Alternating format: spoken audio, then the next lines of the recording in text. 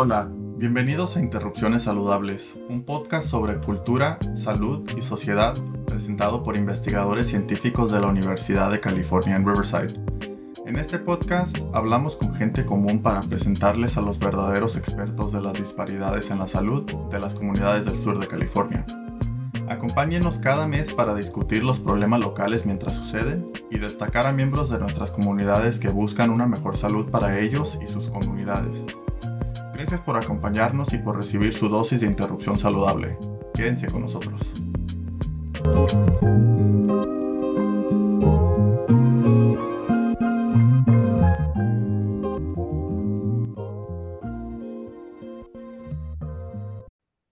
Hola a todos y bienvenidos a Interrupciones Saludables, el podcast que explora las disparidades de la salud. Yo soy Stephanie Sandoval, su anfitriona por hoy, y me acompaña Celina Hernández. En el episodio de hoy hablaremos de las disparidades de salud y las implicaciones que tienen las barreras del idioma en la salud. Yo vengo de un entorno en el que tengo familiares quienes su primer idioma es español. Y los he visto batallar para recibir cuidados debido a la falta de proveedores hispanohablantes o información. A pesar de que hemos progresado, necesitamos trabajar mucho más duro para eliminar las disparidades y asegurarnos de que las comunidades hispanohablantes reciban el mismo nivel de cuidado que todos los demás. Como descargo de responsabilidad, entendemos que la región del sur de los condados de Riverside y San Bernardino es diversa y que se hablan varios idiomas. Sin embargo, en este episodio discutiremos primeramente las barreras que existen para la comunidad hispanohablante. Sí, yo también he tenido una experiencia similar con mi propia familia. Siempre fui la traductora en mi niñez, pero ahora que soy un adulto se ha vuelto mucho más difícil acompañar a mis padres a sus citas del doctor. Aunque quiero ayudar, no siempre estoy disponible para hacerlo. Esto ha sido un problema porque mi mamá ha interpretado cosas incorrectamente de su proveedor. Sabes, puedo ver cómo eso puede ser un problema para muchas comunidades hispanohablantes. Recientemente aprendí que se puede solicitar que traduzcan prescripciones médicas al español. Esto ha ayudado mucho a mi abuelo porque toma muchos medicamentos para manejar sus problemas de salud. Sé que puede sonar como algo diminuto, pero sí hace la diferencia. Ahora imagina todo lo que puede conllevar reducir las barreras de idioma relacionadas con el cuidado de la salud. Por eso aquí en HDR, en la UCR, promovemos la equidad de la salud y entendemos la importancia de tener materiales disponibles en español, ya que las barreras del idioma pueden impactar la calidad de la salud, fundamentalmente la calidad de la vida.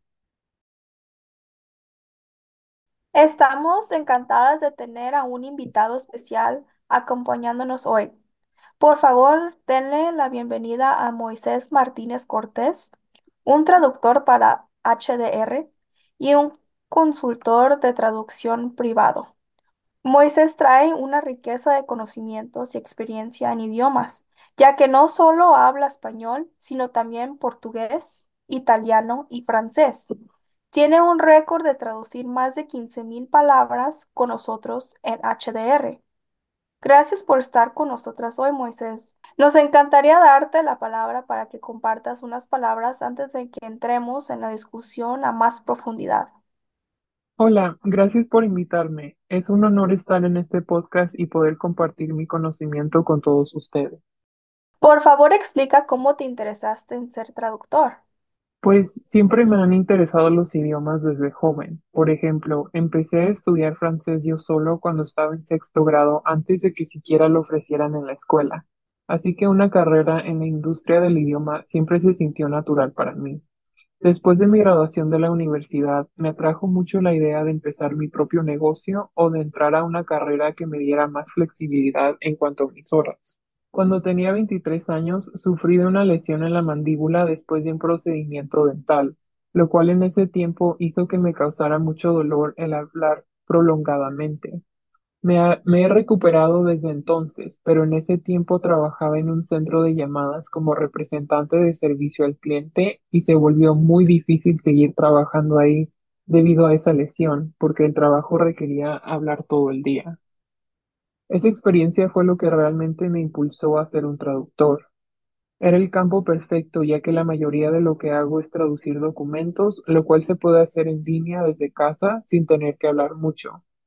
También es algo que me interesa y que me da mucha flexibilidad en cuanto a mi horario de trabajo. Gracias por esa respuesta. ¿Puedes explicar los distintos servicios que puede proveer un traductor? Claro, pues un traductor trata principalmente con la traducción de materiales escritos de un idioma a otro. Es muy común que las personas confundan la traducción con la interpretación, el último siendo la traducción del habla de un idioma al otro. Habiendo dicho eso, un traductor puede hacer muchos otros tipos de trabajo en el campo del idioma. Yo, por ejemplo, traduzco, también hago interpretaciones y edito documentos que ya han sido traducidos por otras personas o por una máquina de traducción como Google Translate o Microsoft Translate. También hago transcripciones, lo cual es convertir materiales de voz y audio o video a palabras. Es como subtitular pero en el mismo idioma. También puedo crear subtítulos y he trabajado con doblaje de voz o crear audio traducido a otro idioma para un video o podcast. Así que sí, esos son unos de los diferentes servicios que yo y otros traductores podemos proveer. Eso es muy interesante. Sé que tradicionalmente los traductores no son vistos como trabajadores de cuidado de salud. ¿Te diste cuenta que al traducir documentos o páginas web estás contribuyendo activamente a la promoción de la equidad de la salud? Pues de hecho no me di cuenta de eso inmediatamente cuando empecé a trabajar en el centro. Al principio solo veía mi trabajo aquí como cualquier otro trabajo de traductor. No fue hasta que realmente empecé a leer mucho del material que estaba traduciendo que empecé a pensar, wow, esta es información muy importante y es muy útil para la comunidad hispanohablante de los condados de Riverside y San Bernardino y del mundo en general, especialmente considerando que mucha de la información que el centro produce está disponible en su sitio web, en página de YouTube, hasta en Spotify, todos los medios que son accesibles alrededor del mundo. Muchas de estas investigaciones son relevantes hoy en día y yo pienso que tenerlas disponibles en español solo incrementa la audiencia a la que alcanza. Estoy al tanto de que el idioma es una de las barreras más grandes para que las personas reciban acceso a cuidado médico, tratamientos y muchos otros servicios sociales. Yo personalmente vengo de una familia de inmigrantes mexicanos, como muchos otros en el sur de California. Cuando era joven, vivamente recuerdo tener que traducir para mi mamá siempre que íbamos a la oficina del doctor o cuando recibía cartas de la aseguranza médica en el correo, por ejemplo. Así que es gracioso porque me hizo darme cuenta de que en muchas formas uno de mis primeros trabajos en la traducción e interpretación los tuve a los 8 años traduciendo de aquí y allá al español para mi mamá. Sé que nos estamos enfocando en el español, pero sé que ese no es solo el caso para los hispanohablantes. Es una experiencia muy común para muchos americanos de primera generación con padres inmigrantes, y es un problema al que se enfrentan muchas minorías lingüísticas y de etnia, al tratar de acceder a servicios tan importantes como el cuidado de la salud. Y es decir, estamos hablando de servicios que pueden hacer la diferencia entre llevar una vida saludable o no. Así que, porque mucho de lo que el centro hace es educar al público respecto a las investigaciones de las disparidades de la salud que tienden a afectar a las minorías, para mí solo tiene sentido hacer que estas investigaciones estén disponibles a poblaciones hispanohablantes en español. Así que pienso que es excelente que el centro se tome este compromiso a la equidad tan seriamente, especialmente considerando que la población hispanohablante en los condados de Riverside y San Bernardino es tan grande. Bueno, gracias. Como todos lo sabemos, es crucial que las campañas de salud pública se acerquen a las personas en un nivel profundamente emocional, como lo mencionaste, si quieren ver algún cambio en su comportamiento. Sin embargo, una simple traducción no es suficiente. Debe de haber un poco de transcreación. Para nuestros oyentes que no lo saben, transcreación es una mezcla de traducción y creación. Básicamente significa que el contenido no es traducido palabra por palabra, sino que se hace coherente y relevante de acuerdo a la comunidad designada. Habiendo dicho eso, ¿cuáles estrategias usas para mantener el tono y estilo del texto original en tus traducciones? Y me intriga saber también cómo traduces el humor o la sátira en un texto. Claro, primero que nada, gracias por explicar la transcreación. Creo que es una representación bastante precisa de su significado. Y yo uso unas cuantas estrategias para asegurar que el tono y estilo no se pierdan en mis traducciones. Uso lenguaje apropiado en español lo más que puedo, que coincide con lo que se está diciendo o con lo que se quiere decir en el texto original. Como mencionaste, con la traducción es difícil traducir palabra por palabra porque cada idioma tiene reglas gramaticales y sintácticas distintas y algunas expresiones y modismos que siempre no se pueden traducir literalmente. Cualquier persona que es bilingüe o que tiene el conocimiento de otro idioma normalmente está consciente de esto. Así que, por ejemplo, hay una expresión en inglés que dice, "You have to follow the directions to the T", o tienes que seguir las instrucciones a la T. No puedo traducir eso al español literalmente porque la parte de a la T no tiene sentido o no significa nada en español. Sin embargo, en español hay una expresión equivalente que significa que algo se tiene que hacer exactamente o perfectamente, lo cual es lo que se quiere decir con esta frase. Así que en este caso usaría la expresión tienes que seguir las instrucciones al pie de la letra, porque transmite el mismo significado que la oración original en inglés. Para transmitir el humor, realmente pienso que es una de las cosas más difíciles de traducir. Similar a mantener el tono y estilo, hay mucho humor que simplemente no se puede traducir palabra por palabra porque no tendrá sentido para los oyentes. No tendrá el mismo efecto. Así que lo que hago es que trato de encontrar chistes que tengan un estilo del humor o efecto equivalente. Si alguien está jugando con palabras, por ejemplo, trato de hacer lo mismo en español. Por ejemplo, a veces los hablantes en inglés usan un acento sureño americano para ser cómicos. Sin embargo, no puedo usar ese acento en español para hacer el chiste.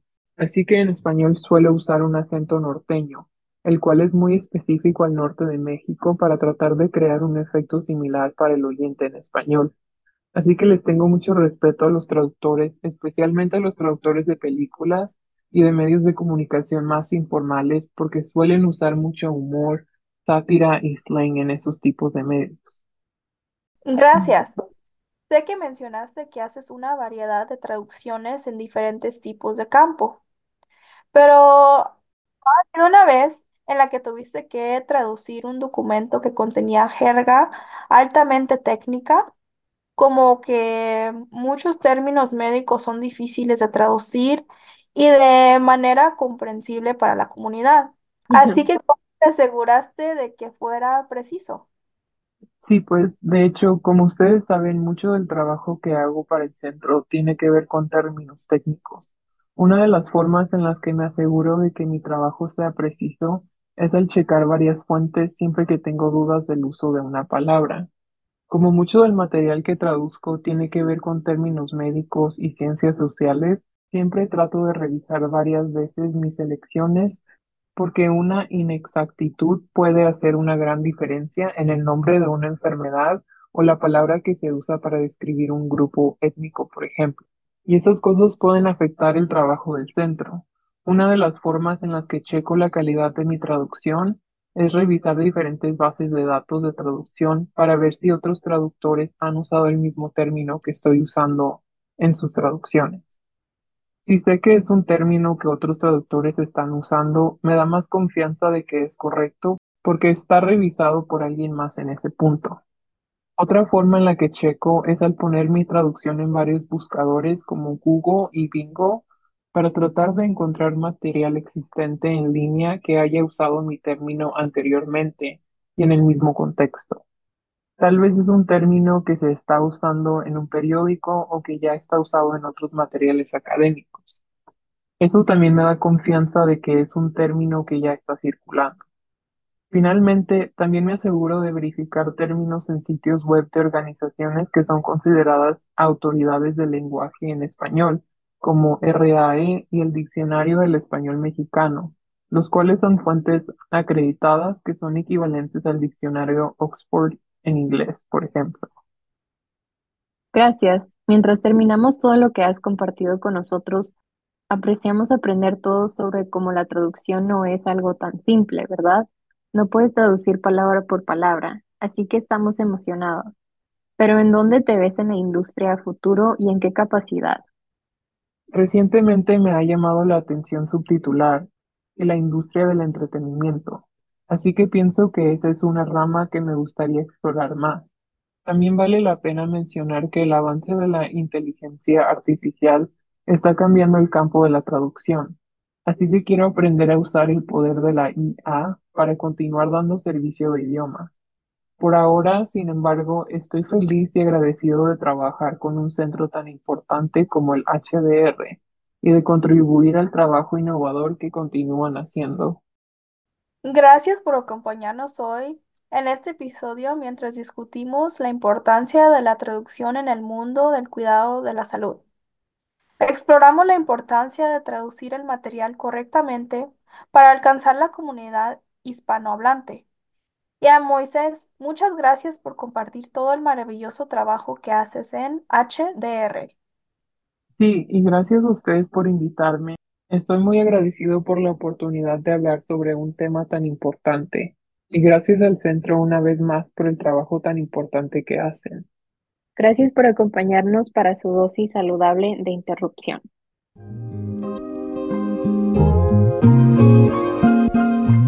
Gracias por escuchar Interrupciones Saludables. Agradecemos a Pelsar Music por nuestra música al comienzo y en la secuencia final. Este podcast fue producido por el Grupo de Diseminación y Participación Comunitaria del Centro de Investigación para Disparidades de Salud de la Universidad de California en Riverside y fue producido en colaboración con el Centro para Comunidades Saludables de la Escuela de Medicina de la Universidad de California en Riverside. El contenido fue creado por nuestro equipo, compuesto por Moisés Martínez y Stephanie Sandoval, en asociación con el Centro de Investigación para Disparidades de Salud de la Universidad de California en Riverside y el Centro para Comunidades Saludables. Para obtener más información o las notas del podcast de este episodio, también puede visitar nuestro sitio web healthydisruptions.buzzsprout.com. Gracias y nos vemos a la próxima vez para más interrupciones saludables.